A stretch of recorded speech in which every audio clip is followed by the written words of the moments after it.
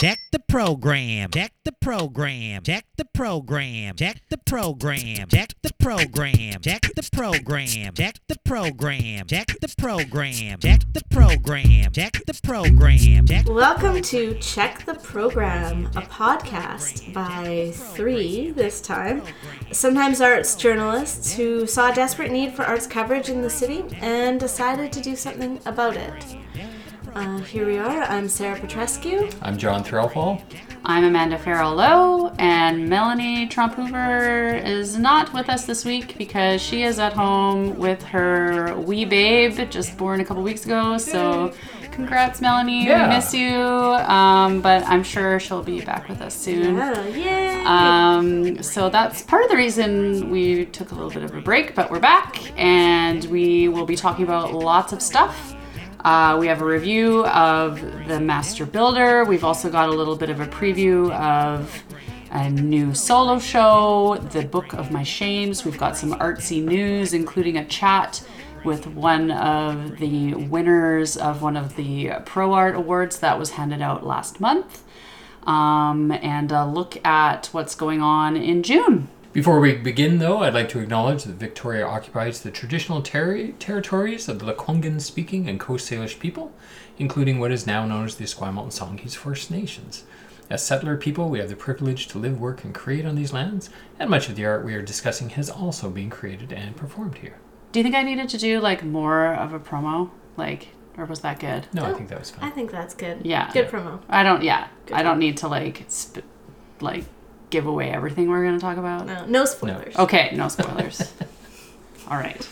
Let's dig in. Well, let's start with the Master Builder. You went to Bluebridge. This is the first official show of their summer season. I think so. And Master Builder by Heinrich Ibsen, and adapted by David Hare for this one. Master Builder is not one of the most known Ibsen plays. Hedda Gabler and Dollhouse are kind of the more famous ones. And what to say about this show? It was a mixed bag of things. Very strong performances. In this show, David Ferry, well-known actor, as in the lead as Helvard Solness, the Master Builder, a fellow struggling with his own permanency and relevance in life as he gets older, and the younger sort of talent comes up underneath him, and so it's a lot about his struggles. And his relationships with youth are kind of sort of the main themes of the show, and provide for some interesting relationships, namely with young women. So he has, and this is in the notes for the program notes. It sort of talks a little bit about how that parallels Ibsen's life, who had this sort of fascination with young women and had what had said were platonic relationships, but maybe weren't. I don't know what was kind of hip at the 19th century time, Jammery. Has this sort of dynamic with young women that has a bit of a sexual charge to it, and it was a bit odd. Namely, Amanda Lissman was quite incredible as Hilda Wagnall. Wangle, I don't know if I'm saying that right. Some very strong performances. It's a long show. It's 3 acts and two breaks, and the show itself felt a little bit like its lead character is suffering from a bit of an identity crisis. So I think sometimes that can happen. It's always sensitive when you take sort of period pieces, and even though this one was adapted, and you kind of present them now, you're sort of, it's one thing to have a glimpse into another time, but when that time brings with it a load of cliches, it's sort of, you need to have a bit of a sensitive treatment of it. Not that everything needs to be updated for modern times, but I feel like the motivation of the characters and their relationships need to be rock solid, or else it falls into that cliche. Yeah, and it's like, why are we staging this now? Why, Yeah. exactly. That's exactly what I was thinking. Why are we seeing this now? And to really not have that, you have to build like a very good sense of compassion for the characters and understanding. And so I think maybe because there were some dynamics that were colliding a little bit, it felt like a couple different interpretations and energies were going on. Fairy presents a very understated lead character he's incredible to watch on stage. He's so natural, like all the sort of tics, thoughts, and movements that you see people make in everyday speech. He's so into this character that he has that, where Amanda Listman has almost an over-the-top like caricature of a young woman, and it's quite fun to watch as well, but they're just so different. It's almost, you don't quite get their chemistry, and chemistry is sort of the heart of it. So I think anyone who goes to see it will definitely be fascinated and will appreciate all the performances. They might leave a little baffled. I don't know. They might. Well, a lot of Bluebridge regulars here. Brian Richmond has worked with David Ferry before. He's worked with Mal Esmond before. Michael Armstrong, of course. Rod Peter Jr. I believe Jan Wood's been in some of the Bluebridge shows too. Yeah. So a lot of people returning in the creative side as well. From what I understand, David Ferry brought this piece to Brian Richmond. Yeah, I heard that. Interesting. Yeah, so it doesn't surprise me to hear that he's so invested in the character. Yeah. And really lives it on Interesting. stage. Yeah. Some other great performances. Rod Peter Jr. was excellent as Ragnar Rovik, the sort of young architect up and coming. And Jan Wood as Eileen Solness also had a very sensitive interpretation of the character. I didn't quite get her motivation either. She was another one that sort of seemed to be in a bit of a time warp. So my one thing about the set, which was beautiful, but I didn't get a sense of any building. There's not really any building materials, and so you kind of get it on the front of the program. There's the tools and the drafts, and that was one thing that was a little bit hard to visualize as we're talking about buildings so much. It was almost like your mind is sort of desperately scanning to see a steeple or a building in that time period. So I see Brooke Maxwell is listed as doing the soundscape. Was that a significant part of the show? It was really interesting. Yeah, there was some really interesting sound. Brooke was sitting behind me for the show, and I thought it did add to it quite well. Sometimes the theater can be a little bit echoey with different voices, and having that soundscape really just put an ambiance onto it. It felt like a bit of a movie soundtrack. So I think it was really well done. Oh, fantastic. Great. Thanks, Sarah. And when does this run till? Let me see here. June 9th. Yes. So, still a few chances to catch it. Definitely. Yeah. I went to a really interesting piece myself. I went to the workshop production of a new, I guess it's a new play, by Isaiah Bell. Isaiah Bell's a rising tenor. He's a locally based tenor. He's been performing in operas across Canada.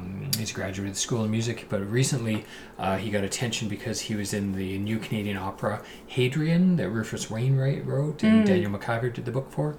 And Isaiah Bell was playing Hadrian's lover in that. So this is a brand new show by him, written by him. It's called The Book of My Shames. It's directed and dramaturged by Intrepid Theatre's own Sean Guest. And it's a fascinating little piece. It's about 80 minutes long, and they've been workshopping it for the last couple of weeks, and then they put it up on its feet Saturday night, June 1st at the Bauman Centre, and they're taking it to Toronto to a 2-day run for Tapestry Opera and Pride Toronto, and then it's going off to Vancouver for the Canadian Music Centre for a 1-day show there as well. So they wanted to put it up on its feet in front of an audience and see if it worked. And it was a fascinating hybrid. It was like a traditional solo show, monologue-based solo show, autobiographical, but then it had these opera snippets built into it as well. Much like if you were seeing a show about a jazz performer who would break into song every now and then. It just happened to be opera that he'd break into. He describes the show as being part confessional comedy, part opera seance, and part love letter to lost innocence. And it really is that kind of a hybrid. Parts of it were very funny, and Isaiah has a good self-deprecating sense of humor. He wasn't afraid of taking the piss out of himself, and it was very much about his growth as a gay man as well, and not so much about his love of opera or what path opera played in his life, which kind of surprised me. I thought there would have been a bit more of that. But an interesting hybrid piece, and it was good to see. It'll be interesting to see how it plays. I'm glad it's playing at both an opera center and for a Pride audience, because I think people will react to it differently. A queer audience might hope for more of that queer confessional aspect to it, whereas the opera audience might want more opera singing in it as well. I don't know, but it was a pretty neat piece to see. And I think it does have good legs, and I wouldn't be surprised if we do see another version of it down the road coming back to town. And it was also nice to see Sean directing something and, being involved in the creative scene most of the time. Most people know him in town as putting other people's shows up at Intrepid Theatre. So it's nice to see him working on something himself. Yeah, and interesting to see something at this stage in the creative process. I always enjoy seeing workshop productions. I always feel very privileged to be asked to sit in on workshops. Getting that early glimpse of pieces and then seeing it, why didn't they keep that? Or, they kept that, but they developed it more. Oh, look, there's a whole new character. Like that kind of thing. Yeah. And the Janet Munsell and Sean and Isaiah did not the traditional talkback, where this one they had very specific questions they were asking the audience. What did you think of this? Was this clear? Did this character come through? So it was really neat. You felt like you were part of that creative process. So, Book of My Shames, Isaiah Bell. I would say keep your eyes open for it. A reminder that art is a living, breathing thing. Yeah, very much so. Very much so. Yeah. Cool. So should we talk about news? News. What's new? New. So much has happened. So much has happened since we last sat down and chatted. It hasn't been that long, but it seems like it's been long because, just after our last episode, the news broke about Rifflandia not happening about the last couple of years. So in case you have been living under a rock, That's right. Rifflandia is taking this year off. I think there was a lot of people wondering what was going on, because by this time usually Rifflandia had been announced part of its lineup, absolutely, which is a bummer. It is. I have faith that it'll come back. I hope so. I think what will be we've all by now we've heard the reasons. The economy, the American dollar, the scarcity of headlining acts, festival burnout, all these kind of things. Doug Cox was talking about it on CBC. Doug Cox, who programs the Vancouver Highland Music Festival, and I thought he had an interesting insight. He said he felt that music festivals like this, are really for baby boomer and Gen X people, and he didn't really think they were really translating to the next generation of people coming up. And I wondered about that because last year's Rifflandia, the headliners, Jesse Reyes and Daniel Caesar, were definitely appealing to a younger demographic, and I know their box office was down last year. Yeah, they said, what was it? I read in the TC story, they were down 20%, and the year before was the first time they ever made money. Yeah, which totally surprised me. I know, isn't that? Well, it speaks to to commit to the festival for that long before even making money. It doesn't mean they were losing money before necessarily, but that's pretty incredible, which speaks to committing, a commitment to making it work. And just to have a locally produced festival, by a group that is producing a lot of stuff in town, it makes sense to regroup. Yeah. Yeah. It's a lot. It's a busy cycle. I feel, look at all the stuff that that group of people is involved in. The Canada Day celebrations. I'm sure, with the 150, I'm sure that was a huge. Car Free Victoria, Phillips Backyard Weekender. They programmed music for Kirk Street Village Day recently. They're doing some one shots this summer. The thing I think what it will show the city is the economic impact that Rifflandia has on the city, because now all of a sudden in September you're going to have literally this hole in the city. You're not going to have people going to all those restaurants, you're not going to have people going to all those bars, you're not going to have people booking hotel rooms. There's a big back to school one for university students too. Absolutely. It'll be interesting to see what the city's like without Rifflandia. Speaking of Phillips, they just announced the Phillips Backyard good lineup. Weekender lineup. So Steel Pulse, Z-Trip, Danny Brown, Mercules, Chaos, Dirty Projector, Shad, Yamataka Sonic Titan, Art Deco, who... Can you say that again? I don't even know if I said it properly. Art Deco, who Sarah and I saw at Rifflandia last year, Yeah. who was great. Very cool. Yeah. Yeah, Shad and Chaos. That'd be good. If we got Kanon in there, we'd have the 3 Victoria Sure. favorites Yeah. of festivals. Yeah. Who else is a local favorite? Yeah. Peach Pyramid. It's a solid lineup. Yeah. Yeah, it's a good lineup. I think it And is. it's a good for that venue too. It'll be Yeah. a fun For sure. show. So Yeah. cool, some good news. Yeah, it's good news. What else we got on RC News? The other city news. I had to laugh about this. The city of Victoria talking about their new hiring a consultant to do their new late night strategy and a new alcohol policy, which it made me. This is audio podcasting, but you can't see what I have in front of me. But I have a copy of a 9-year-old Monday magazine with a story that I did, a cover story about the last time they did a late night policy. John remembers. 2010. So it's kind of old hat. So I had to laugh when I saw that. But so kind of revisiting some. So what do you think they're trying to find out this time? Like if they're hiring a consulting agency, what kind of findings are they looking for? Yeah, that's a good question. I mean, it's specifically looking at an alcohol policy. Well, if you look at the landscape, that's changed. There's a lot of microbreweries, a lot of restaurants wanting to. Doesn't seem like as many clubs anymore. It's all like food and booze. Well, and I kinda guess the thing. regulations around how you use booze at public events has changed since Yeah. 2010 Yeah. as well. So there are some changes. I wouldn't think of them as like increased risks though. Yeah.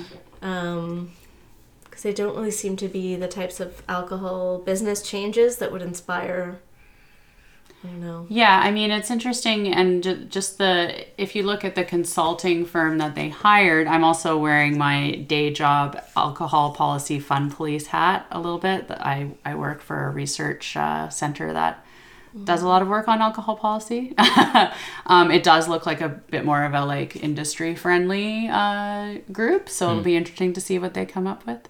I But, wonder if they're going to create, if the hope is to create sort of like a I think they look for downtown a zone. balanced approach. Yeah. I think it would be fair to say. Yeah. And just the tone of the mayor's interview in the paper seemed to indicate that as well. Yeah. But then you have a quote from one of the councillors, and at the end of the day, the city is spending twice as much on policing costs as they're getting from licensing fees. So, Interesting. Yeah. So it'll be interesting to see what happens. But it got me thinking a little bit about how, what role the arts and culture can play in creating a late night economy that isn't dependent on alcohol. Because I think that the arts have a huge role to play and play a huge role there, right? How do we create a vibrant nightlife that isn't just about getting drunk? Three act shows Well, with short intermissions. it's funny to mention that, but at a time when show times are rolling back earlier, some shows are starting now at 7:30 instead of 8 o'clock. That doesn't really lend itself to a late night policy. I guess if you look at it as in a restaurant situation where you turn over the restaurant, you have your early seating, you have your late seating. Yeah. Maybe that's the idea. You have your early seating for the older folks. And Yeah. then you have your later But I seating think for the that's younger good, folks. right? You have time to go and have, a drink and a meal after the show. Yeah. And then you're contributing to the late night economy and stuff, I think that's a positive. Well, if it leads to better transit and Yeah. more street food, I'm Yeah, all for it. totally. I agree. Anyway, so I just had to laugh about that because it just made me think of that. I'm like, The great, issues this again. always come Yeah. back around. Yeah. That's true. And other news, I guess this happened basically right after we recorded our last episode. The Pro Art Awards were given out, I think the day after we put out. So it's kind of old news. This was in early May. the Pro Art Regional Arts Awards. So the last year was the first year they gave out their awards, and they gave out one award to Carrie Newman. And this year they gave out 3 awards, so that was pretty cool. I didn't know they were giving out 3. Did you know that? That was just kind of a surprise Sort too. of recognizing exceptional people in the arts community. Yeah, different levels of artistic practice. Yeah, and it was kind of neat the way they did it. Like, I was reading through their... So they had the award that they gave was the first year was the Living Mid-Career Artist Award. Yeah. And they gave that to Theatre Scam's Matthew Payne. That was like I think that was a nominated award. They asked for people to nominate. Mm-hmm. And then Matthew was then invited to nominate an artist for the Early Career Artist Award, and he chose Lindsay Delaron, so she was also recognized that night. And then Carrie Newman, who received the award last year, was asked to nominate another new award winner, and that award was the Witness Legacy Award for Social Purpose and Responsibility Through Art, and he chose artist Colton Hash. And I thought, given that we've spoken with Lindsay and Matthew on the podcast before, I thought it'd be interesting to chat with Colton. And because I didn't really know his work very well, I just happened to go to, because I work up at the university, and he just finished up a residency at Ocean Network Canada. He'd done like a workshop or a presentation at UVic, and I learned a bit about him through that. And so I learned a bit about his work. So I was like, oh, okay. Got to know his work a little bit. What kind of work does he do? Yeah, so if you're not familiar with his work, he describes it as using digital media to create interactive landscapes or representations of natural systems that are easy to recognize, but presented in an artistic way, prioritizing aesthetics over accuracy. Mm-hmm. So it could be anything from a computer program or an online app that uses a video game technology to an immersive physical space in a gallery that you'd walk into and experience. His most well-known piece is called Resonant Disintegration. You may have seen some images of it online.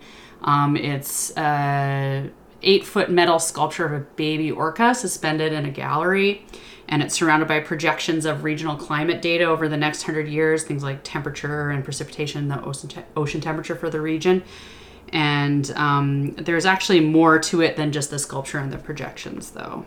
And then inside this hollow metal sculpture is a speaker that's playing sounds of underwater noise recordings from freighters passing through the region, and also has a contact mic which creates a feedback loop that causes the whole sculpture to vibrate and emanate its own sound.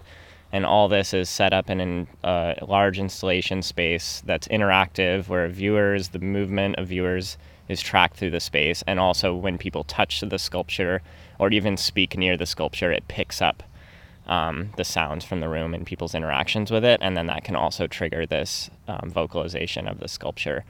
So this is like a pretty complicated project technically, but ultimately is just curating a kind of meditative and emotionally driven space for people to reflect on specific things like the southern resident killer whales population that's in decline, but also more generally climate change and our relation to like the ecosystems around us, and especially our relationship to the ocean around us.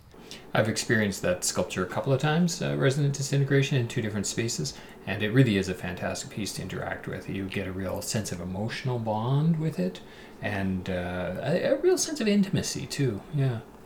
Yeah, and it's interesting because the other projects of his that I've seen have all been just online ones. Mm-hmm. So yeah, that one is different than the ones that I've experienced. Yeah, you see his work in a gallery space. It's quite often they are very interactive. I've seen another one of his where it's forest fires on a hillside, and it's based on gaming technology. And as you move through the space, you have a direct impact on the fires that are appearing on the wall in front of you. It's really, he does fascinating stuff. Yeah, and it's really technology focused. Tech plays a huge part in Colton's artistic practice, and as does an appreciation for environment. It's an interesting marriage of these two worlds. His undergrad from UVic is a combination of visual arts and it's a combined visual arts and computer science major with a minor in environmental studies. And he's also spent many years working as a tree planter in northern BC, and he's also got a long history of being involved in social justice causes, particularly around things like large LNG projects, and I'll talk about that. He'll talk about that a little bit later. And Colton says that this kind of duality has existed in him ever since he was a kid. Since I was a kid, I've always felt this divide between being really interested in computers and technology and things like, making video games to then turning into interactive computer rendering for art. But that feeling like this very distinctly different thing than my interest in forests and ecosystems and spending time in nature and thinking about how ecosystems function. And this was really contextualized for me in environmental studies classes here at UVic, where there's this notion of complicated systems, which are like machines that you can understand by breaking it down into its component parts. And then there's complex systems that function by horizontal interactions and vertical interactions between different entities within the system, but you can't understand it by just breaking it down into component parts. And I understand that in my personal life a lot because I have this interest in thinking about complex systems and have this knowledge of how to engage with complicated systems, and I use art to try to connect those. And I'm connecting it through technology and ultimately trying to talk about complex systems with our interactions with nature through computers and through really mechanistic ways, which is this massive contradiction. And I'm just kind of stumbling through that and playing and experimenting, but it feels like it's working, and it always feels like I'm working towards an understanding and working towards being able to show those kinds of things in a way that makes sense to people. Yeah, I think it's safe to say that it's not just making sense to people, it's really resonating with people right now. This last year has been amazing for me to get to directly coming out of my undergraduate and university, getting some recognition from local arts communities, getting a lot of personal people talking about how much they appreciate works, and just having more opportunities to talk to people that I would otherwise not talk to through the art I'm creating, and a lot of people really appreciating my intentions as an artist to try to make art that's relevant to contemporary issues. And also, I guess, just the way I'm doing it is people are really receptive to. And that means a lot for me as an artist. I think that's one of the most important things, is to feel that I'm making art that's relevant to people's lives, and also that the process I'm doing is connecting me to more people within my community. So in addition to all that stuff Colton mentioned, the community connections, the Pro Art Award, he, as I mentioned earlier, he also just finished up his term as the inaugural artist in residence for Ocean Networks Canada up at UVic. And it wasn't just the first time that they'd ever had an artist in residence, it was also the first time he'd ever been an artist in residence, so it was a pretty big learning curve. But overall, he said it was a really positive experience. And he said he had a lot of validation and support from the scientists, staff, and education and outreach people over at ONC. And he was hearing things like they felt like the computer programs that he was creating to do things like, for example, show how much carbon dioxide that plankton were absorbing could be used as education programs in schools or the community pretty much right away. He'd go and he'd build this thing, and they were like, great, let's use it right now. Because it was showing a visual representation of this complex system, and that was really cool for him because it was really cool for the scientists, because that's such a struggle for scientists to communicate that kind of thing. So it was a really great experience for him. I did not expect people to be so receptive to the works I was making, and I learned a lot about the potential of art in general to be able to connect different disciplines, and art to be able to be something that can communicate scientific understandings at a more imaginative level, and also that scientists and educators are looking for things that foster more of a creative understanding rather than a technical understanding of details, and that those kind of tools are more useful for people to learn about the basics of ecosystems and ecological processes than, like traditional science communication. So it felt like a really good opportunity for my own personal development to explore with new mediums and to continue learning about the ocean and to work with in a more collaborative environment. But also it felt like this really good opportunity to be experimenting with art on this precipice of creation and like working with new media and new formats that have a lot of like potential and possibilities within the future. And there's a lot of interest in art and creative work to just communicate more like complex issues in general. Yeah, and I mean, like working in a research center myself, like it's a constant struggle. Like your researchers and scientists are always trying to find ways to communicate their research in a way that resonates with people, right? Well, and that's why having an artist in residence is such a great tool for this kind of a research center, because literally he can visualize their research for people. And instead of saying, I intellectually get the idea about the impact of sound on fish and whales, he can show you a visual representation of a tanker going overhead, and you see the sonic waves under the water and where they impact. Yeah, that piece was really, really cool, that one. And we'll share a couple of his pieces on our social media, because they're really quite powerful. And the thing that I like about his work is like they're like little computer apps, and you can just like go on your computer and experience these pieces. It's really fascinating stuff, and it's an interesting contrast with his social justice video work. I don't know if you've seen any of that stuff, John. No, not yet. But he's also used his computer animation skills for projects such as rendering potential pipeline routes in central BC or a planned LNG terminal at Lulu Island that would have impacted salmon habitat. That workshop I was at, he shared a couple of those. And he says that he feels those projects were more akin to propaganda, and those are his words, not mine. Sure, yeah. And telling people what to think. And so he says that he's been really careful to separate that work from his artistic practice early on for several reasons.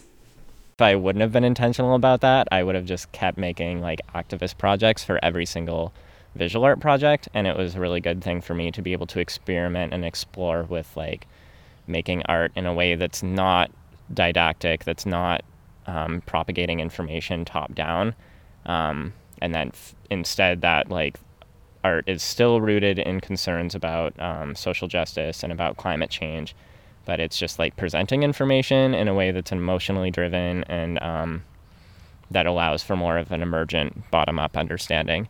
And that also is trusting the concerns and the intuition and feelings that viewers have, so that when they come into this space, they can make their own connections, which are much stronger than, watching a video that's saying what you should think about at this time, which are still important sometimes, but I don't think those connections are as long-lasting or as deep.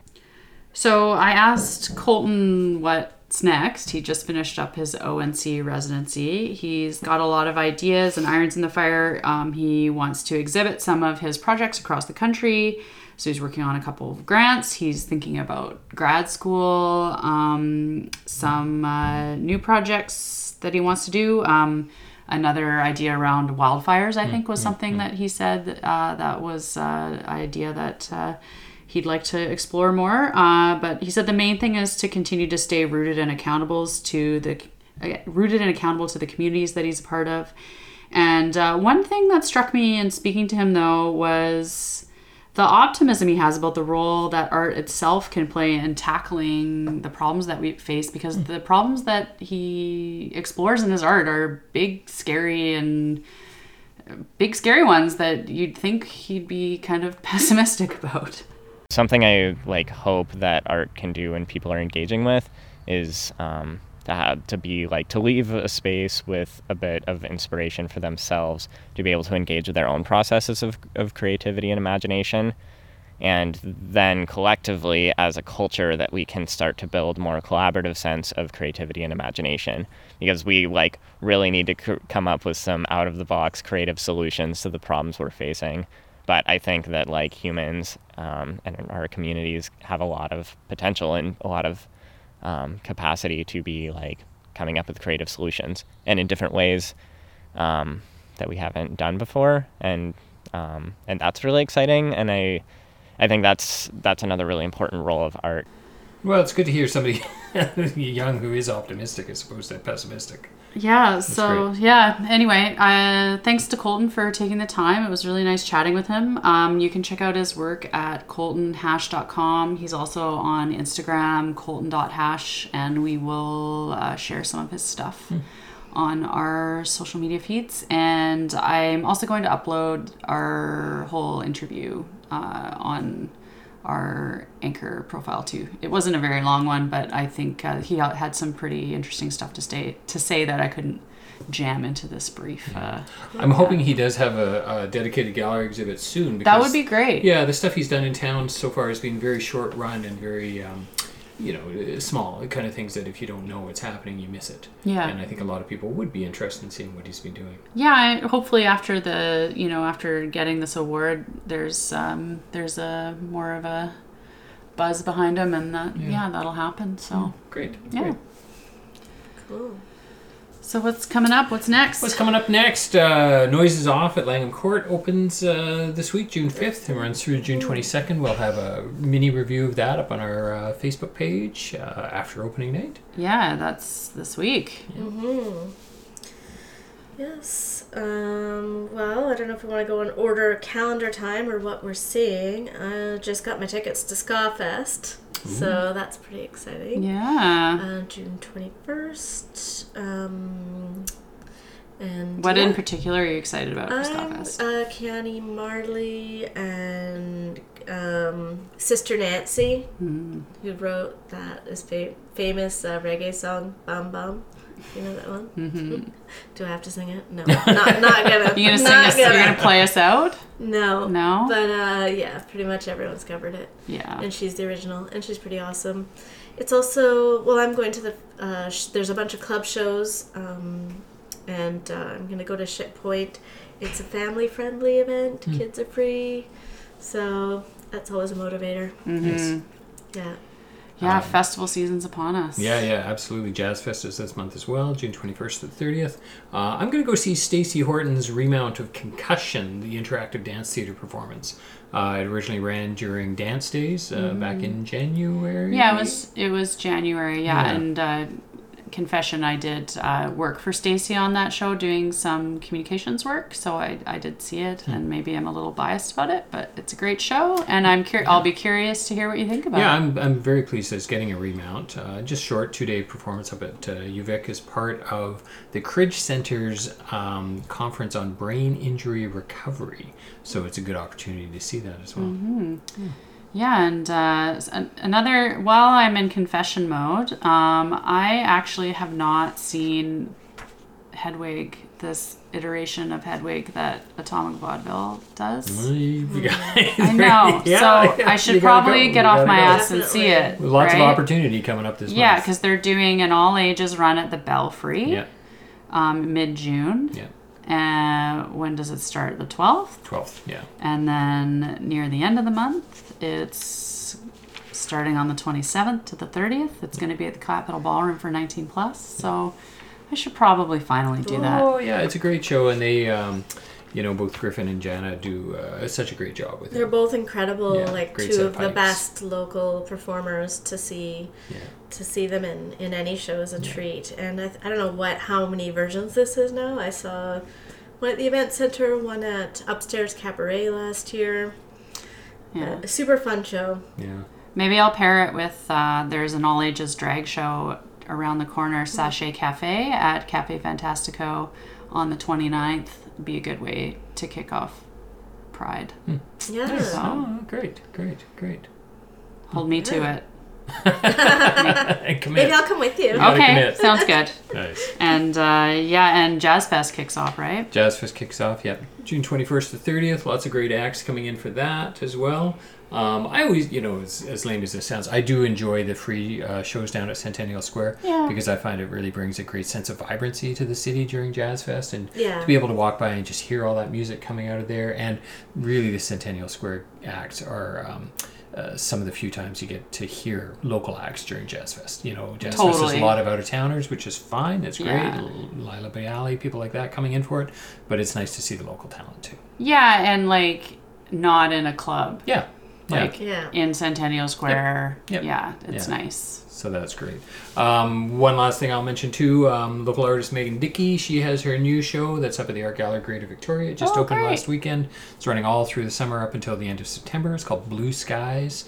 And for anyone who's seen Megan's work in the past, it's another one that deals with clothing and fabric and videos and interactions with society. It's really, she does fascinating stuff. Yeah, I like Megan's work a lot. Yeah, yeah. Great. Well, we'll probably get together again. We'll probably be doing once a month over the summer. Yeah, I think so. Realistically. Gearing up for Fringe. Oh yeah, Fringe. It'll be here before we know it. Totally. Well, thanks for tuning in, everyone. Thanks to Colton for chatting with us. Thanks to Karaoke for our new that's intro right. little Yeah, ditty. yeah, yeah. Yes, thank you. If you want to get in touch, check the program yyj@gmail.com. We're on Facebook and Twitter. Check the program. Until next time, I'm Amanda Farrell Lowe. I'm John Threlfall. I'm Sarah Petrescu, and don't forget to check Check the the program. program. Shine bum bum, ayo.